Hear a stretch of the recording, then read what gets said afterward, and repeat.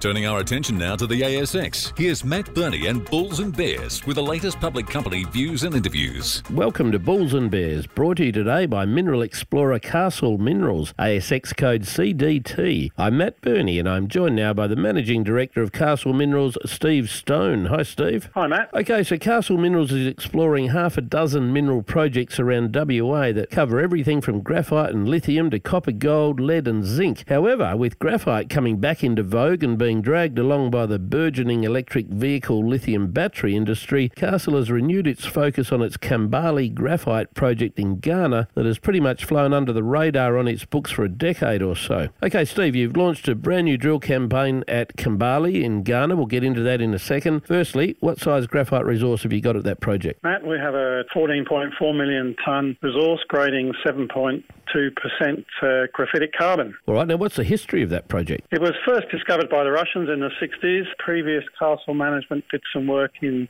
2012 when there was a bit of a blip in the graphite price, and that was quite encouraging, and then it sort of was put on the back burner, and then last year we dusted it off in response to the strength in the graphite market and did some test work, and that came out really well and encouraging. All right, so you're back on the drill rig now, about to launch a new campaign. How many holes are you drilling and what outcomes are you hoping for? What's the strategy here? We're drilling 46 holes, about 4,800 metres of RC, and the focus here is to really see how big this deposit is. We think it's a lot larger than has been shown to date, and with that we'll find out where the best zones of graphite are, and then we'll be able to recover some samples to bring over to Perth to do some more test work. Speaking of test work, have you done any metallurgical test work on graphite from Kambali at this stage, and if so, how does it stack up? Yes, we have. We produced a concentrate of 96.4%, which is exactly where you want to be in the market, and we recovered 88% of the graphite in that process, which is also very good.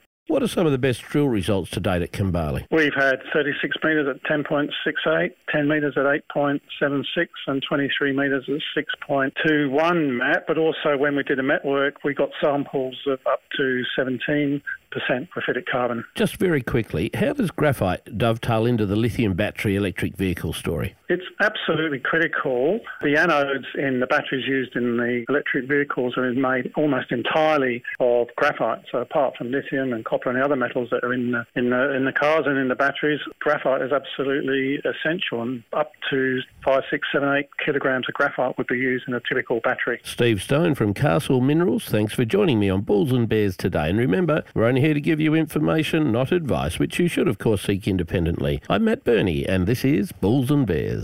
For more public company CEO interviews, go to the Money page on the 6PR, 2GB and 3AW websites and click the Public Companies tab.